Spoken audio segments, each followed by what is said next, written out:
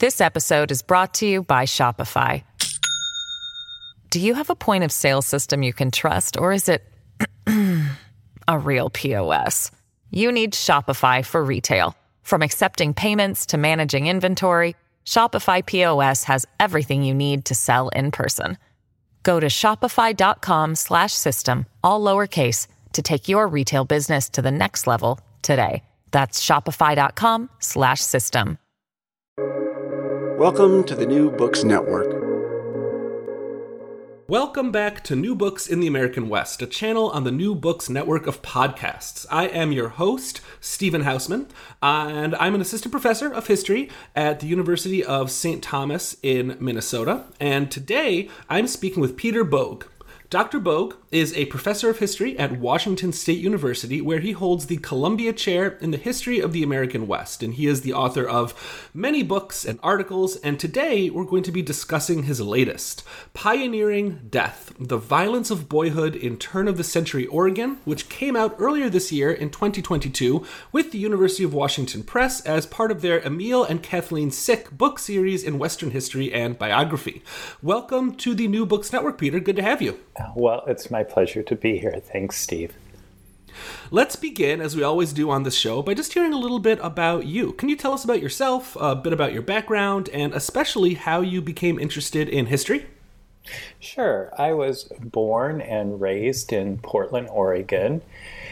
And I recall that when I was in grade school and high school in the 1970s, that I really enjoyed my history courses that I took. I think we had them in 5th grade, 8th grade, 9th grade, and then when I was in 11th, when I was a junior. When I went to college, I was not sure what I was going to study. I didn't come from an intellectual family. In fact, I'm the first person in my family to graduate from college. Neither of my parents had finished high school when they married. They married very young. My mom went back years later and earned her diploma through the Portland community college system. So we weren't an intellectual family. And when I was in high school, I had ideas of what I thought I might like to do. I thought I would go into forestry. I loved the outdoors and the environment, and my early work would be in environmental history. But to do forestry, I had to take a lot of math and science. And, I was great in physics. I was somewhat of a washout in chemistry. Pre-calculus was very difficult. And so my interest in the types of topics that I would have to study in order to do forestry waned very quickly. And so when I headed on to college, then I knew that I wanted to go to college. I wasn't sure what I was going to do. Forestry was no longer in the cards for me. And so I just entered as a kind of a general arts and sciences major. But my first semester, one of the core classes I took back then, Western Civilization, was just so enthralling to me. The information, the knowledge I was gaining, the knowledge I wanted to gain, all the connections I was making to my life or events in the United States and Europe, but had roots so far back in history. It was fantastic, and the professor was so interesting.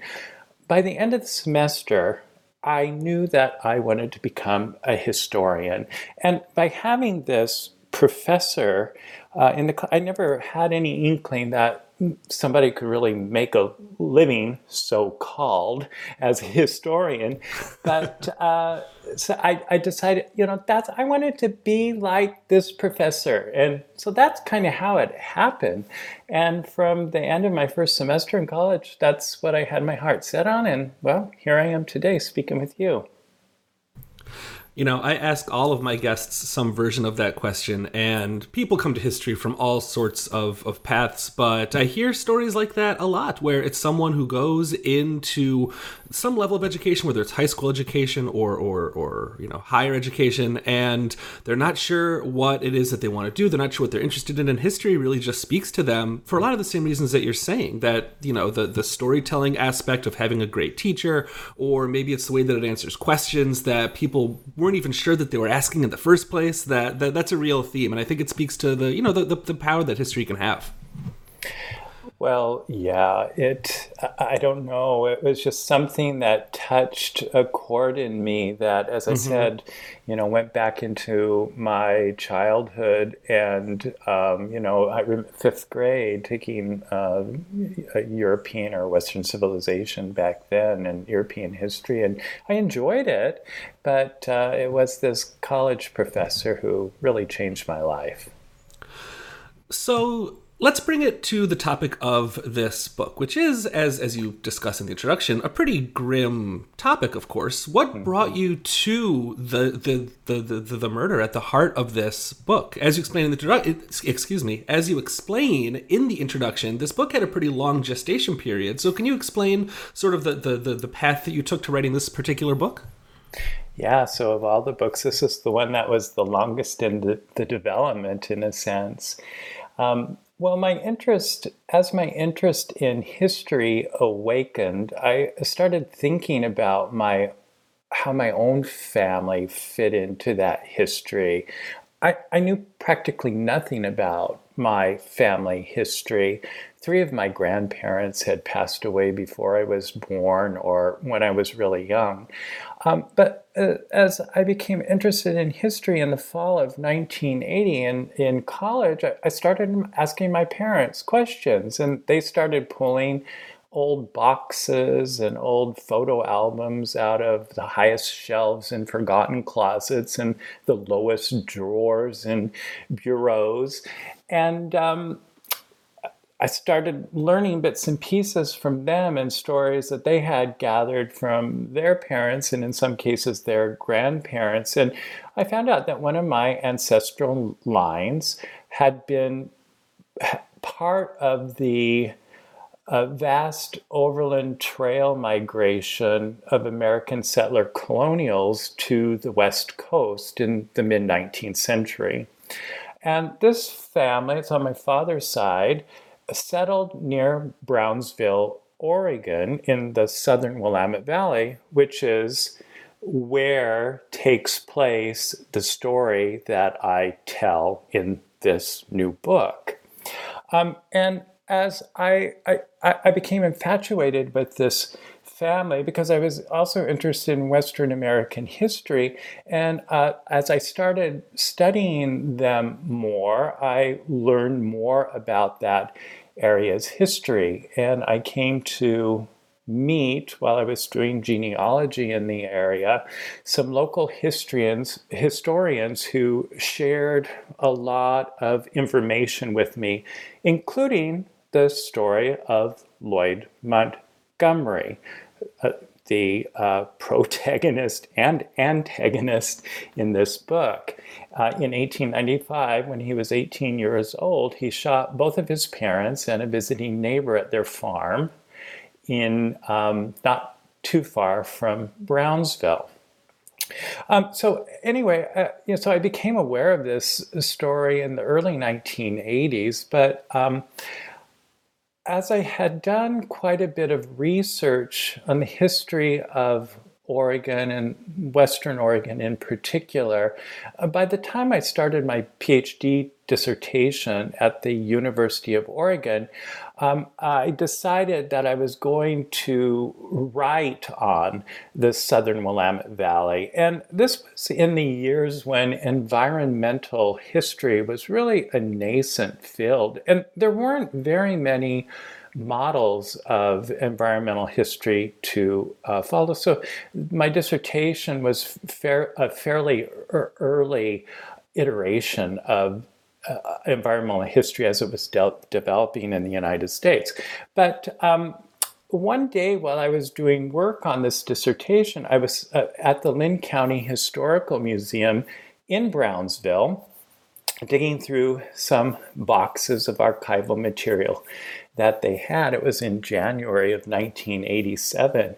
And I just happened to come across a photocopy of the special edition of the Brownsville Times newspaper, printed the day after the Montgomery murders.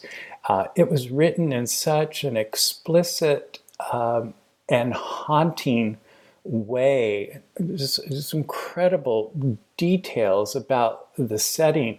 It so captivated me. It had nothing to do with the research I was conducting for my dissertation, or really the time frame was a little bit after my dissertation's time frame. But it was so fascinating. I made a copy of it and took it with me. And I thought, well, maybe one day I would write about this story. So over the years, subsequent to that, when I was working on any one of my articles or books or research projects, most of which deal with the Pacific Northwest or the American West, whenever I was in an archive or a library that I thought might have some information about the Montgomery murders, I would spend a little bit of time digging and collecting what there was. And so through the 1990s and into the early 2000s, my primary research folder on Lloyd Montgomery and his family and his community just kept expanding. But it wasn't until the early 2000 teens, after my third book, that I finally turned my fuller attention, not full, but fuller attention to this story. I wrote a couple articles, a book chapter. I spoke about it in venues ranging from the museum in Brownsville to Oxford University in England. But it was really with the onset of COVID, when I was pretty much confined to home and all my outdoor activities in the summer were kind of eliminated, that I began to work on the book itself. Well, let's get into the plot, as it were, of this book that you've been working on for so long here. And why don't we just begin with the basic facts of the case. On the late afternoon of November 19th, 1895, in Lynn County, Oregon, what exactly happened? Yeah, so Lloyd Montgomery, he was 18 years old. A couple days prior to that, on the 17th, he left home to go hunting. Now, it was not unusual for youths and men in this place and in the fall to, after the harvest season had ended, to take time to go hunting. So this was hunting season. But he didn't tell his parents where he was going or what he was doing. And he had been somewhat of a problematic child in any case, headstrong, and his parents had difficulties disciplining him, and he had run away before.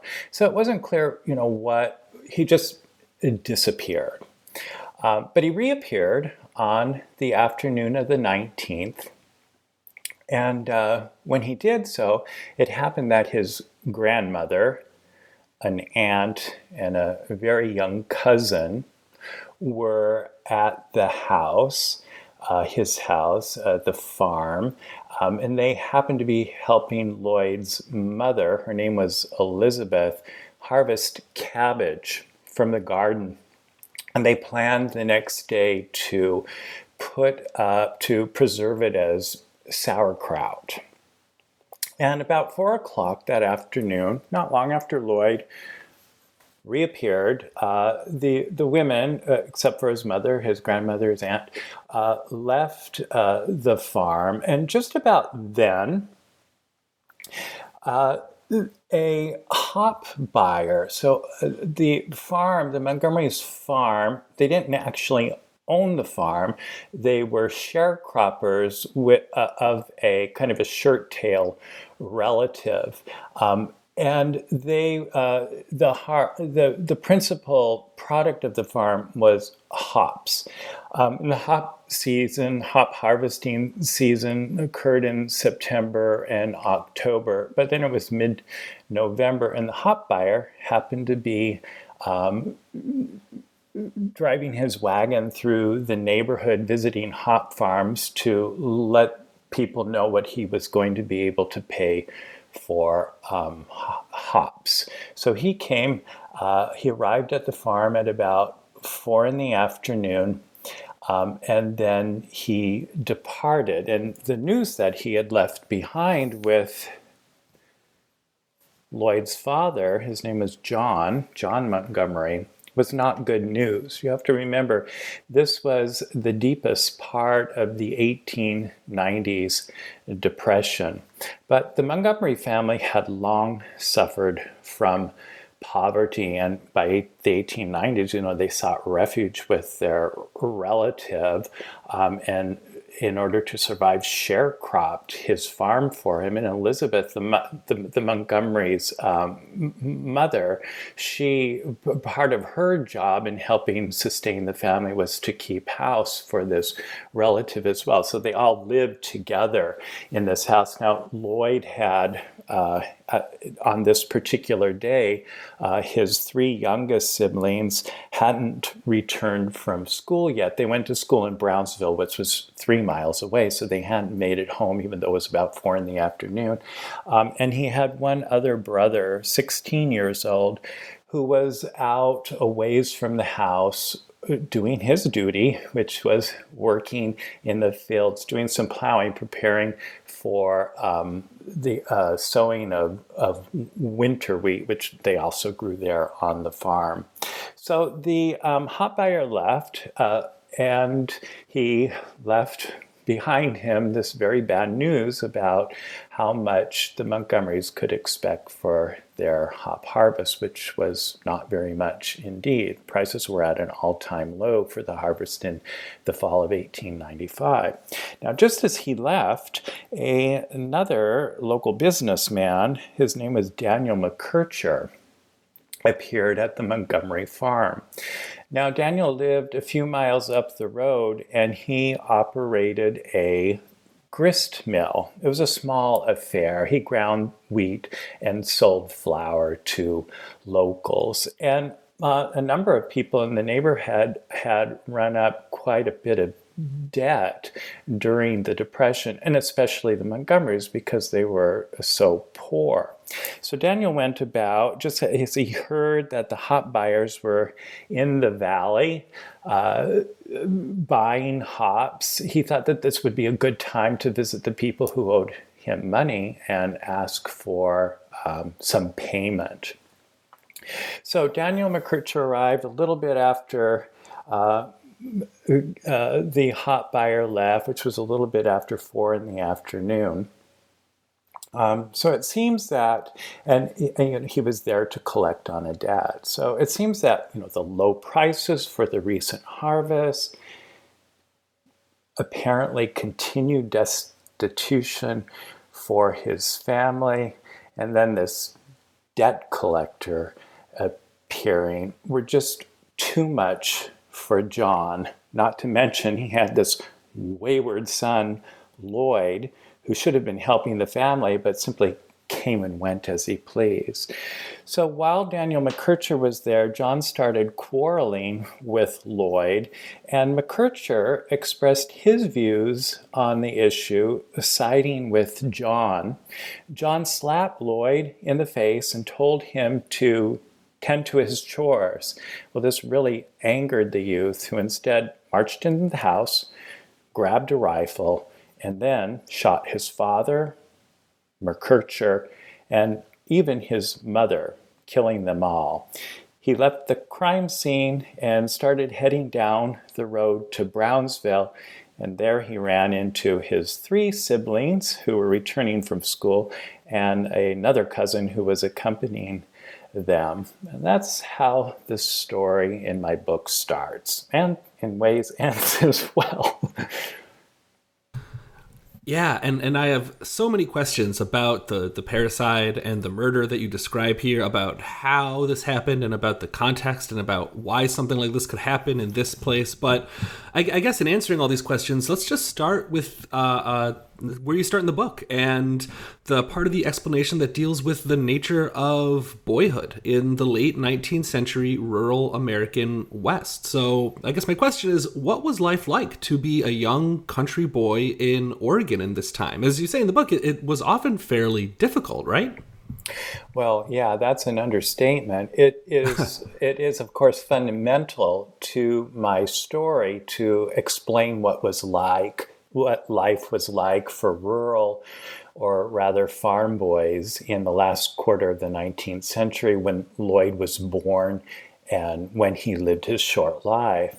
So although I did uncover some materials specific to Lloyd's life, given who he was, there wasn't a lot of archival material on his biography that exists, and we really don't have much as far as firsthand accounts from him. So I had to piece together what life was like by looking at the lives of other children in that time and place, especially boys. Of course, life for farm boys in Western Oregon wasn't a lot different from what it was like in other parts of the United States at this time. Their lives were filled with work, and the sorts of labor they performed changed over time as they aged. Well, it might better be stated that as boys grew older and stronger, they were given more and more chores to do. So as little ones, they helped their mothers around the house and in the garden. They might feed chickens and that sort of thing. But by their teens, when they had grown strong enough, they started doing the heavier labor of men. So their daily lives were filled with chores and work for the survival of their family. But of course, they also went to school. Now, by these years, Oregon law required children to attend so many weeks of school during a given year. Now, of course, not all parents paid attention to the law, but the requirements were lax enough that it allowed those parents who needed their children's labor to keep them out of school for varying periods of time during the year. And so that was also the case specifically for Lloyd and his 16-year-old brother, who happened to be plowing on that particular day that the murders took place. Now, a lot of this work was quite dangerous, and so many boys, and girls too, suffered all sorts of injuries, from minor bumps and bruises to the loss of limbs to the life of loss itself. And in addition, in their play and in their leisure time, they often encountered and even engaged in dangerous activities. For boys in Western Oregon at this time, lots of rivers, lots of streams, lots of lakes. They did a lot of swimming. Girls didn't go swimming so much. Girls stayed closer to home. But drowning was one of the greatest harvesters of life among boys in late 19th century Western Oregon. But they also had guns, and they played with guns, so gun accidents were routine. And then, of course, they also faced all sorts of diseases. The only vaccine available at that time was for smallpox, and germ theory was only beginning to be well understood. And so there were all sorts of diseases that these young people, but adults, were prone to as well.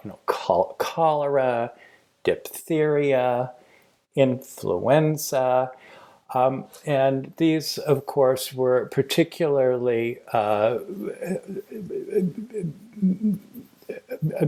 virulent for the youngest children who had the least exposure to them. So, you put all this together and childhood was really it was filled with work, and it was really quite traumatic. Now, at the same time, there were also these incredible, when we're looking at, the lives of children, there these incredible social pressures placed on them as well. And again, my book mostly focuses on boys, but, there were these expectations that they would help their parents, they would go to school, they would mature, they would develop into manly men, meaning they would abide by the law, they would go to church, they would contribute to society and the body politic, they were expected to become successful farmers and marry and have their own families. But this was also all during a time when farming, or the farming way of life, was declining in America. Although the number of farms were expanding, there were a series of depressions that hit farmers in the United States between the 1870s and 1890s. These are the very years of Lloyd's life. And farming and rural life, while there were a lot of farmers still, they were, relatively speaking, losing political and economic clout in America as the civilization, the center of civilization in America, was moving increasingly to the city and revolving around industry. So, this was really a really difficult time, and this is why I'm so fascinated with this era in American history. It's kind of this period, this transitional period between, I see it between early modern and modern America. So there are all these social pressures on boys. At the same time, country living seemed to be becoming less and less the norm as urban life was more and more where it was at. But while all this was happening, there's this increasing focus on rural existence as kind of being the salvation, as kind of the antidote to urbanization and industrialization, where the lifestyle of rural people became, the symbol of what was good in America, what was healthy about America, the salvation for this society that seemed to be catapulting in the wrong direction. So, there were all these inconsistencies and mixed messages, declining opportunities, loss of political power for farmers, especially their children who were coming of age at a time when it was depression and opportunities were more limited, but they also lived, their life was filled with hard work and trauma and disease and tragedy. And so, all of this is the story of the life of boys in the late 19th century, rural boys, farming boys. And this is how I came to understand some of what made Lloyd Montgomery behave and act in the ways that he did. And on top of all of these overlapping crises that are going on in the United States, and especially in the rural United States in the late 19th century, you have a lot of Americans, a lot of writers and pundits and just sort of everyday Americans too, who are really concerned about American boys. And they talk a lot about what you term in the book to be the bad boy problem, which is it's kind of a funny phrase, but also it's a useful one for understanding what people were concerned with. Can you talk a bit about how this era is this kind of crisis of boyhood? What is the bad boy problem? What were people worried about? Yeah, well, the term bad boy problem is one that I actually did come across in my research on Oregon. It was actually used in Oregon as early as, I think I first came across it in the 1880s. But it's a term you can find elsewhere in the United States at this time. And it had to do with the realities of the increase, well, what seemed to be, and were increasing problems that American children were facing during this period of enormous economic change and social rearrangement in the family, which also accompanied urbanization, industrialization, immigration, and so on. So there's this intense focus on children in the late 19th century and early 20th century, part of the broader progressive reform era. The troubles they faced, the recognition that they were different from adults, focus on their education, orphanages, the creation of reform schools, humane societies we often think of as focusing on, with a concern about animals. The early humane societies not only looked at problems that animals were facing, but the abuse of animals, but they were interested in the abuse of children, children's courts, child labor laws. This was all part of this larger reform during the era. As answers, they were thought to be answers to problems that both imperiled boys and girls faced, but also answers to problems that boys and girls seemed to be causing. Now, as it turned out, this was not something, most historians who studied the problems of children and the bad boy problem, the bad girl problem, have focused their attention on urban America at this time because life is so different from the countryside. But in fact, as my story reveals, there was a bad boy problem in the countryside as well. So this was not something confined to urban America. And newspapers, reform school ledgers that I looked at in Oregon are filled with stories of wayward boys from the countryside whose families could just not deal with them. But what was also particularly sad about what I discovered is that, especially, during the Depression years of the 1890s, the Oregon Reform School opened right around 1890. And it's really no coincidence. So many people in the rural Oregon, so many families were already facing hard times, which only became harder in the 1890s. And many of them just couldn't take care of their children. And it's clear that many parents dumped their children at the reform school because they simply could not care for them. But they were all mixed in with the wayward boys from the countryside as well, who actually were problematic. So stories about children killing each other, actually, who ended up in reform schools, stealing, also small towns, gangs of boys who made life miserable for people on the streets. And so these types of things are going on. So, of course, it's not surprising when Lloyd Montgomery commits what's perhaps the most egregious of crimes, killing his own mother and father. When this happens, it's not surprising that one of the ways that society looks at him and tries to understand and interpret him is through this lens of this bad boy problem that is plaguing not just Western Oregon, but much of the United States as well. This episode is brought to you by Shopify.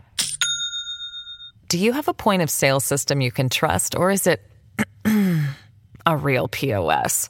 You need Shopify for retail. From accepting payments to managing inventory, Shopify POS has everything you need to sell in person. Go to shopify.com/system, all lowercase, to take your retail business to the next level today. That's shopify.com/system. And reading the section of your book about these reformed institutions, I was thinking that if it hasn't already been written, there's an amazing book to be written about those sad and fascinating places too. And it reminded me, and I can't remember if you make this connection in the book, of the kind of civilizing mission that a lot of these educational institutions were created to impose on Native people in the United States as well. I saw some connections there too. But that was a very interesting part of the book, reading about the Oregon Reform School. Yeah. Yeah, that reform school, the records are pretty chilling when you read them. But the reform school, it was developed in part as, obviously as a way to, the intention was to save and reform children. And prior to this, children, young people, if they were arrested and they were convicted of a crime, they would end up in the penitentiary, where society felt, well, those are the hardened criminals. And if we could separate boys from these hardened criminals, then there maybe is the possibility of saving them. So that was the intention behind the Oregon Reform School. Keep these bad boys out of the penitentiary where they're going to become worse. Yeah. I want to go back to something that you mentioned a little while ago, which is the kind of cultural romanticism that is surrounding rural life in the United States at the end of the 19th century. Because, as you were alluding to before, that sort of mythos about rural life is, at this time, running up against the hard realities of what rural life is actually like, and about the prospects of the future of farming in the United States, which of course tells a very different story. So what do farms and farming represent in the United States at the end of the 19th century, and how is that kind of division between myth and reality playing out?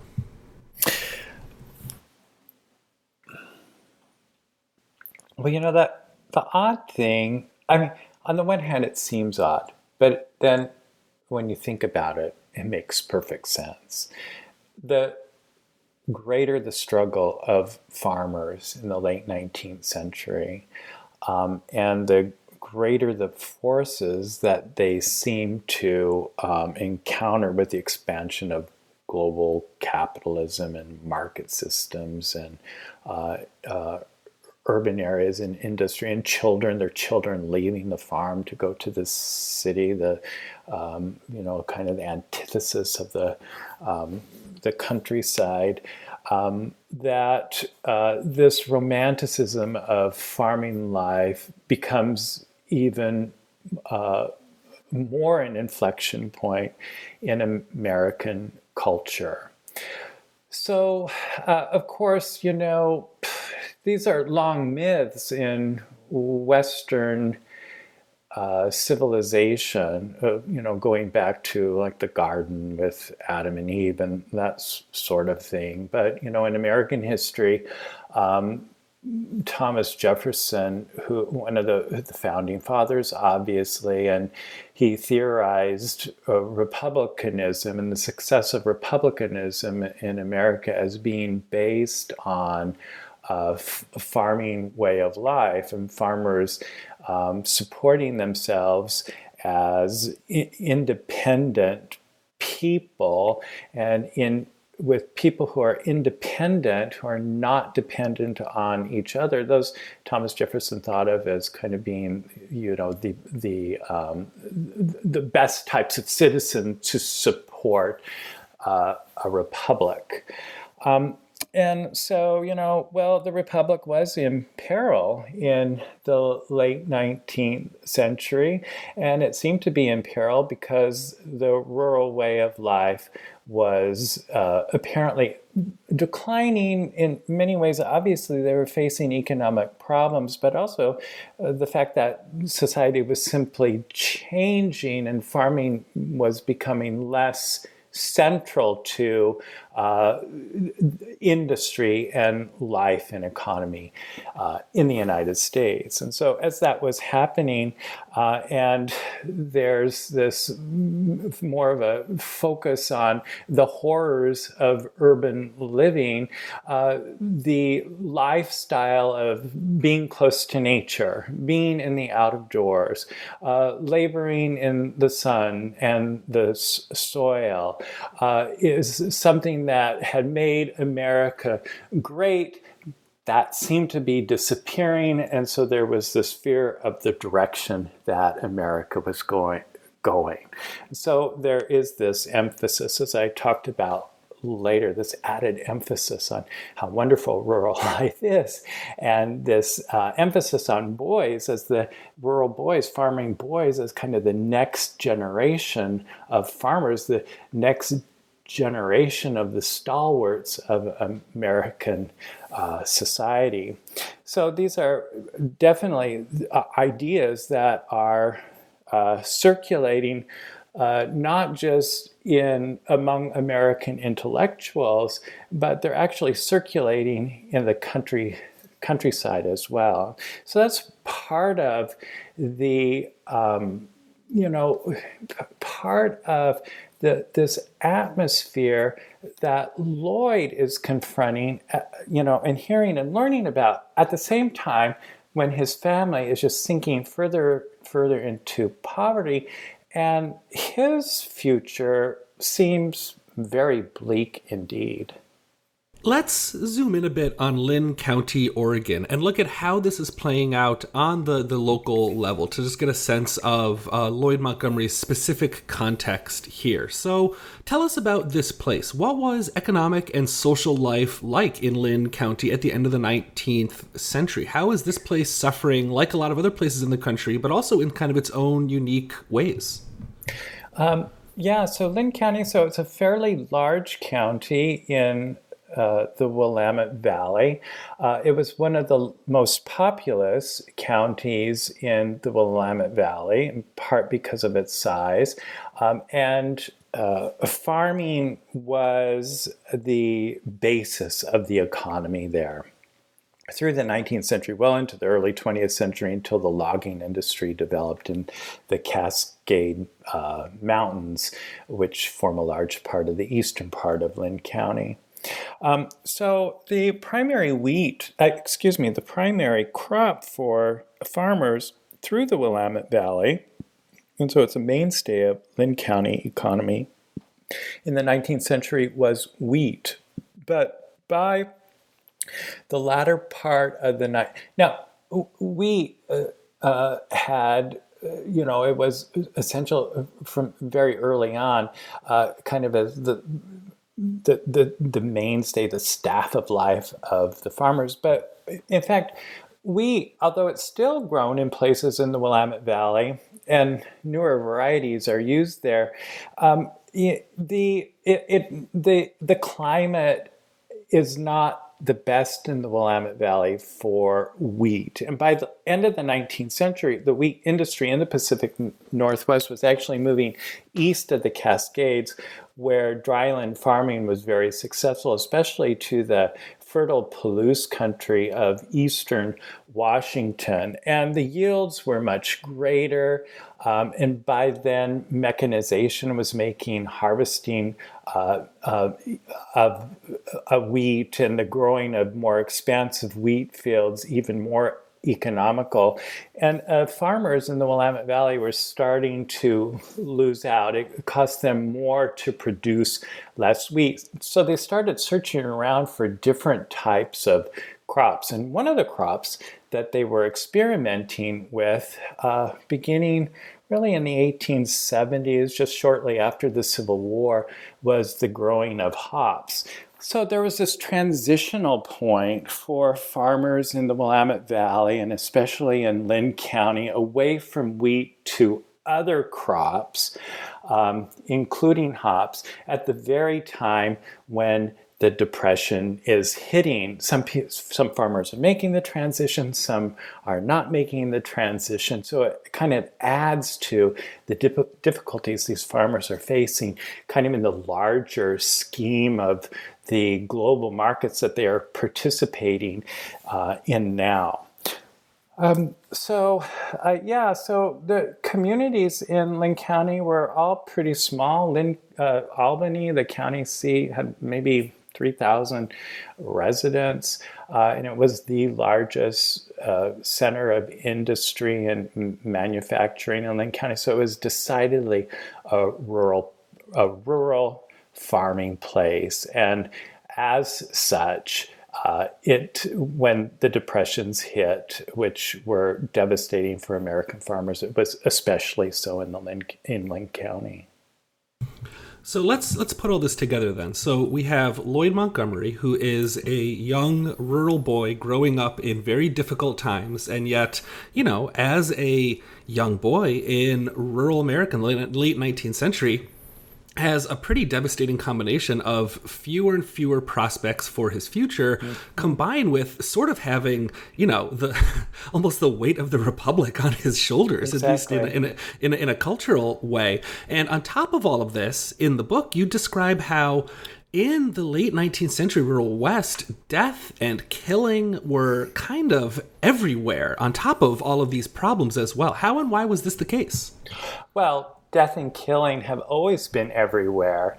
It's that sometimes social configurations shield us from exposure to death and killing or knowledge about death and killing. So in the 19th century, these were much more apparent. And I spoke already about disease and the various types of dangers that children face. And of course, hospitals were relatively few and far between, so the medical care was really quite limited. Adults face, disease and accidents as well, and of course this is especially so in farming life. But there are other killing, involved, the killing of farm animals, livestock for food. I mean, who slaughters their own animals today? So chopping chickens' heads off, slaughtering hogs and beef cattle. These were activities that entire families engaged in. It was a really nasty thing to, when I was doing my research and reading about it, it was pretty horrid and nasty and bloody. And, and taking the entrails of things that were left over from animals from the slaughter and feeding those to the chickens. Seems pretty horrific for those of us who have been sheltered from that most of our lives. So there is that type of violence and death going on. And, you also have to think about depredations from wild predators, ravaging sheep, killing livestock, also attacking people as well. There was a good deal of gun violence because guns were very much a part of everyday life, and children playing with guns. Many shot each other, shot themselves. Even if they weren't killed, they might be injured for the rest of their life. And then on top of this, especially a little bit earlier than my story, but very relevant to my story, in the Pacific Northwest and elsewhere in the American West, is the violence against of the American settlers against the indigenous people. And of course, and then during the time that my book covers too, there's also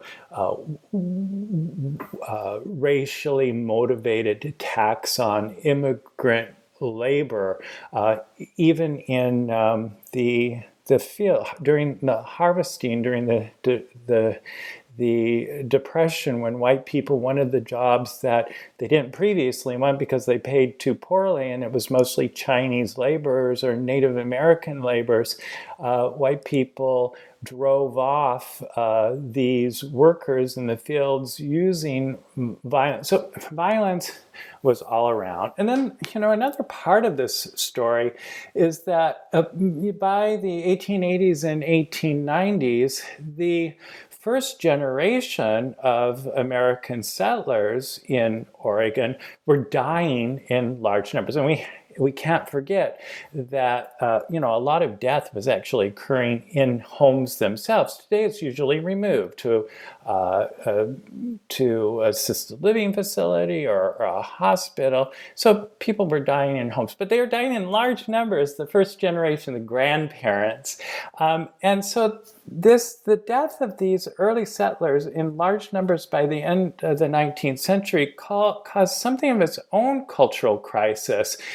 On top of the economic crisis in Oregon, it seemed that this was another indication of a passing way of life. And there are these incredible memorializing efforts to commemorate and to remember and to bring together all of these aging people and to not celebrate, but when they died, to remember to remember them and to celebrate their lives in their death. And so this is another type of death that is kind of hovering over this society. So death and violence are all around.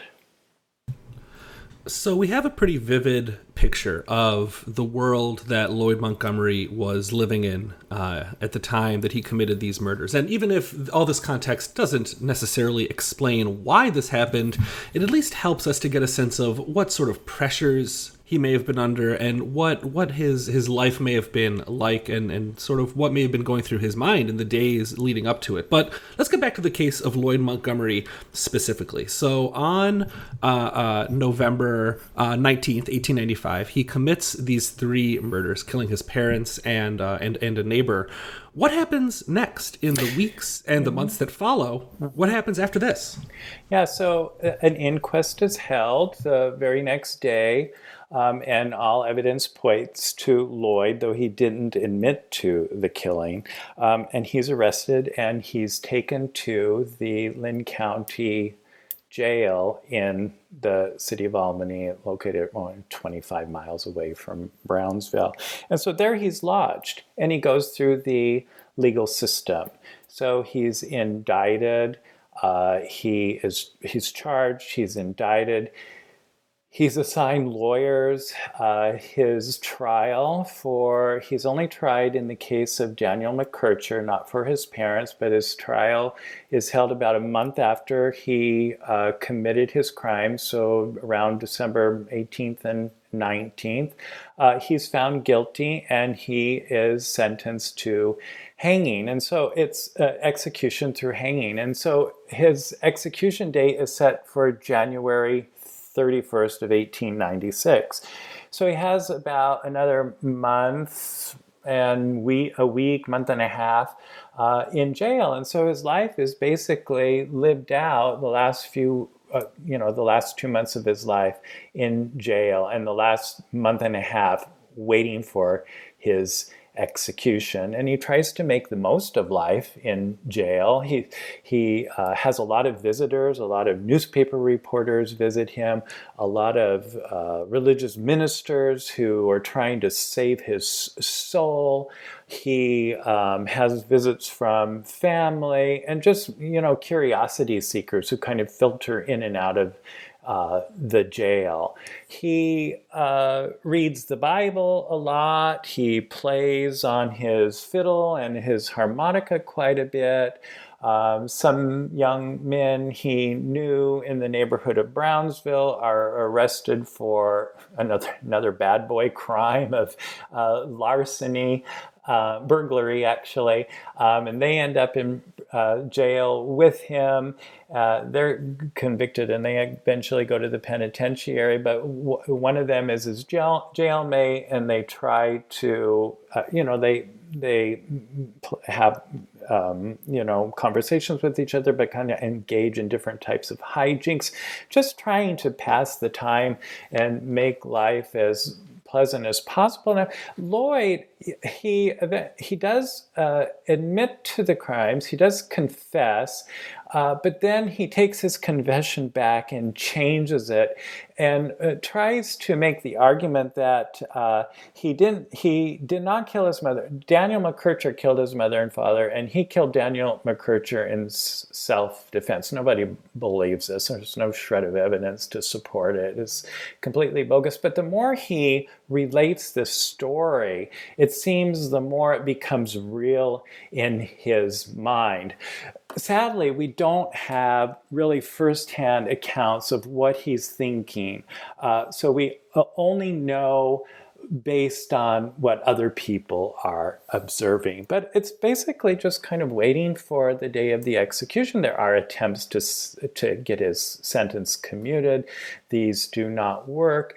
And he seems to hold up fairly well until about the last few days before the hanging. And that's when he buckles and he, becomes... guards were placed around him because there was fear that he was going to commit suicide. So he's obviously deeply depressed and agitated the last few days of his life.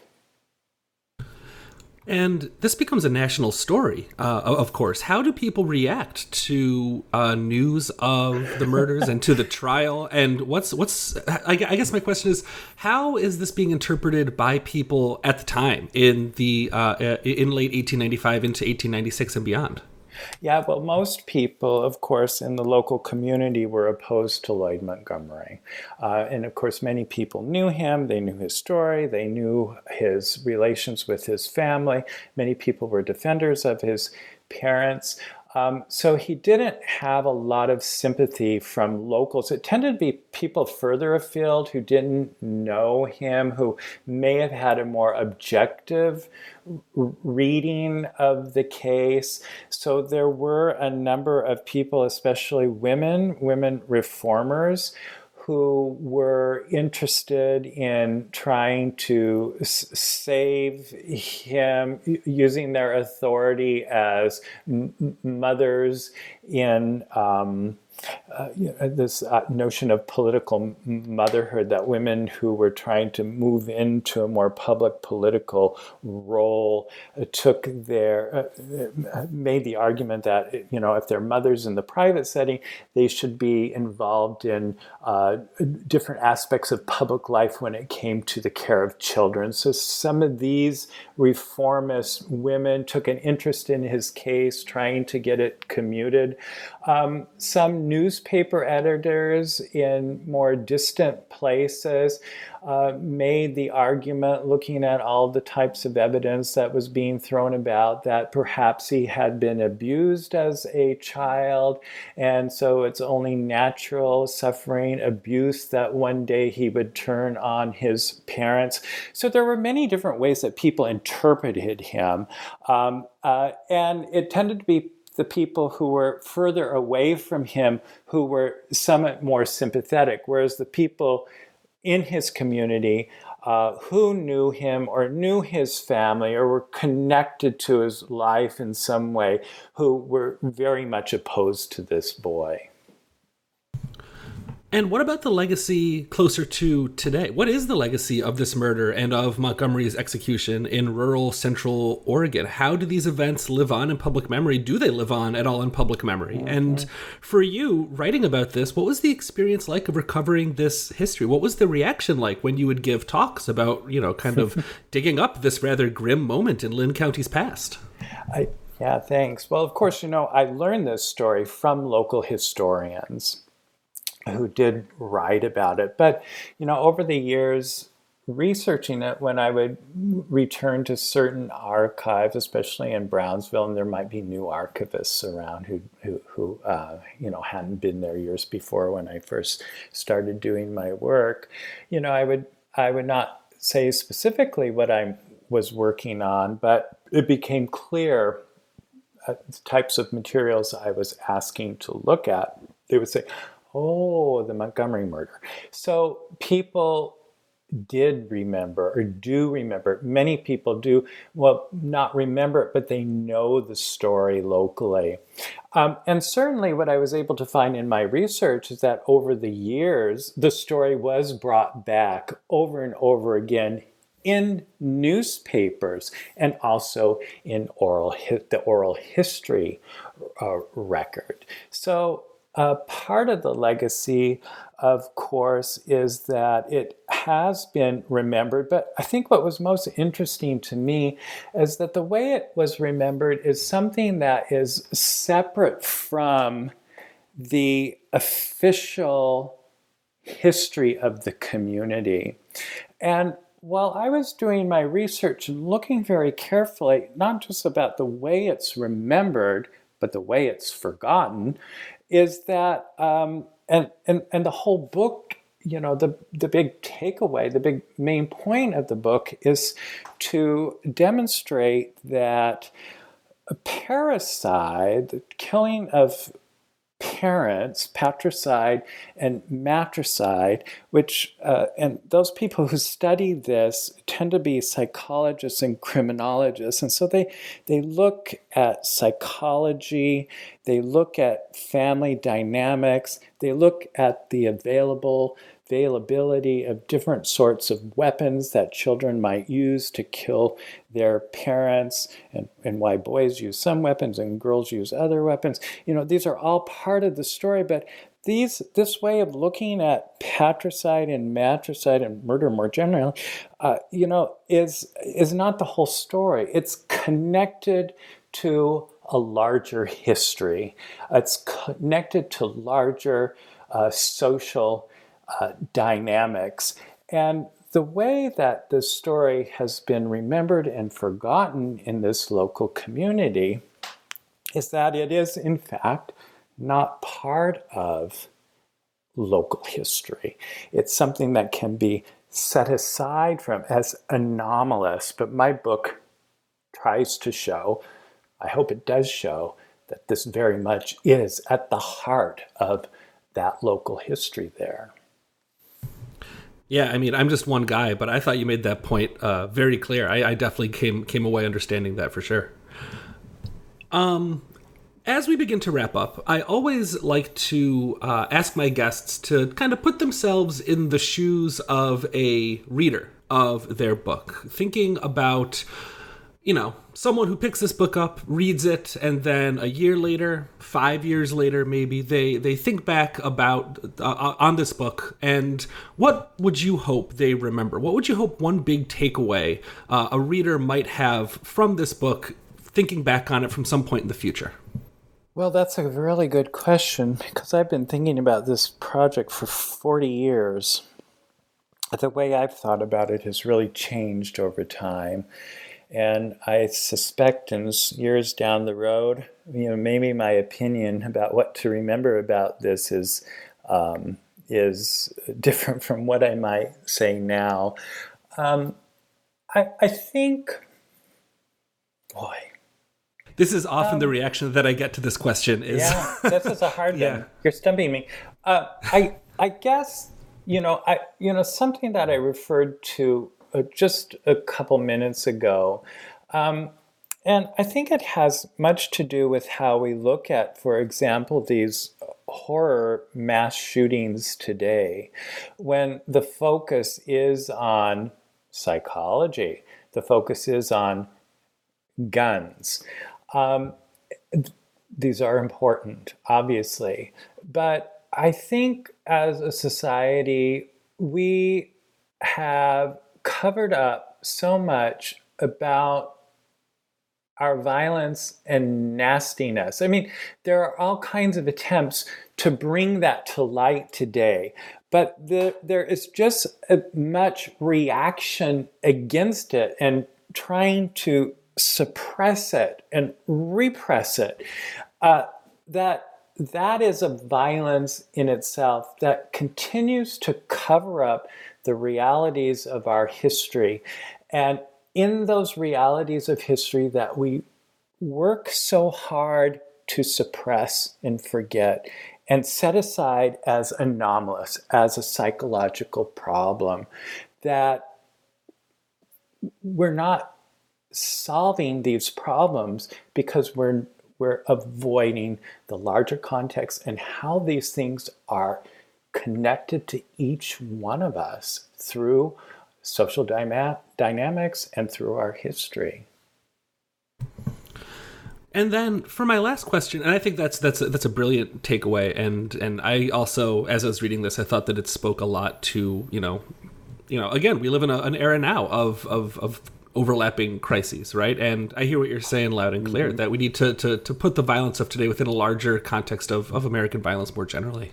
And for my last question, and, this book has only been out for a few months, so I recognize that it's sort of, it can be kind of a silly question, but you've also been working on this book for over almost 40 years, as you said, and I'm wondering what you've been working on since its release, or maybe you have some kind of projects that have kind of overlapped with this one as well. I always like to get a preview from my guests about what might be coming up next down the pike from them. So what have you been working on since? Yeah. Well, 3 books, of course, came out after that project. Right. After that project began. But my next project, I think, is going to be, I've been doing some research, something that seems completely different, but this is what I find fascinating about history. I just do whatever strikes my fancy. I'm studying the biography of a significant Pacific Northwest landscape painter who lived in the late 19th century, died in 1915. His name was William S. Parrott. He was quite well known, quite influential, and his artwork is still sought after today, and there's been no good biography on him. He's a very problematic character. He left no papers, so doing a biography is really quite difficult, but I've never been intimidated by doing by projects that are quite difficult to do. So I think that's my next the next project. That sounds great. And when it's out, I will have to ask you back on the show. And I don't envy you for writing a biography with someone who left no papers behind. I mean, that sounds like a challenge, but that sounds like an unenviable challenge. So best of luck to you. Dr. Peter Boag is a professor of history at Washington State University, where he holds the Columbia Chair in History of the American West. He is also the author of Pioneering Death, The Violence of Boyhood in Turn-of-the-Century Oregon, which came out earlier this year in 2022 with the University of Washington Press as part of their Emil and Kathleen Sick book series in Western history and biography. Thank you so much for joining me again today, Peter. Really appreciate it. Well, you're most welcome. It was entirely my pleasure.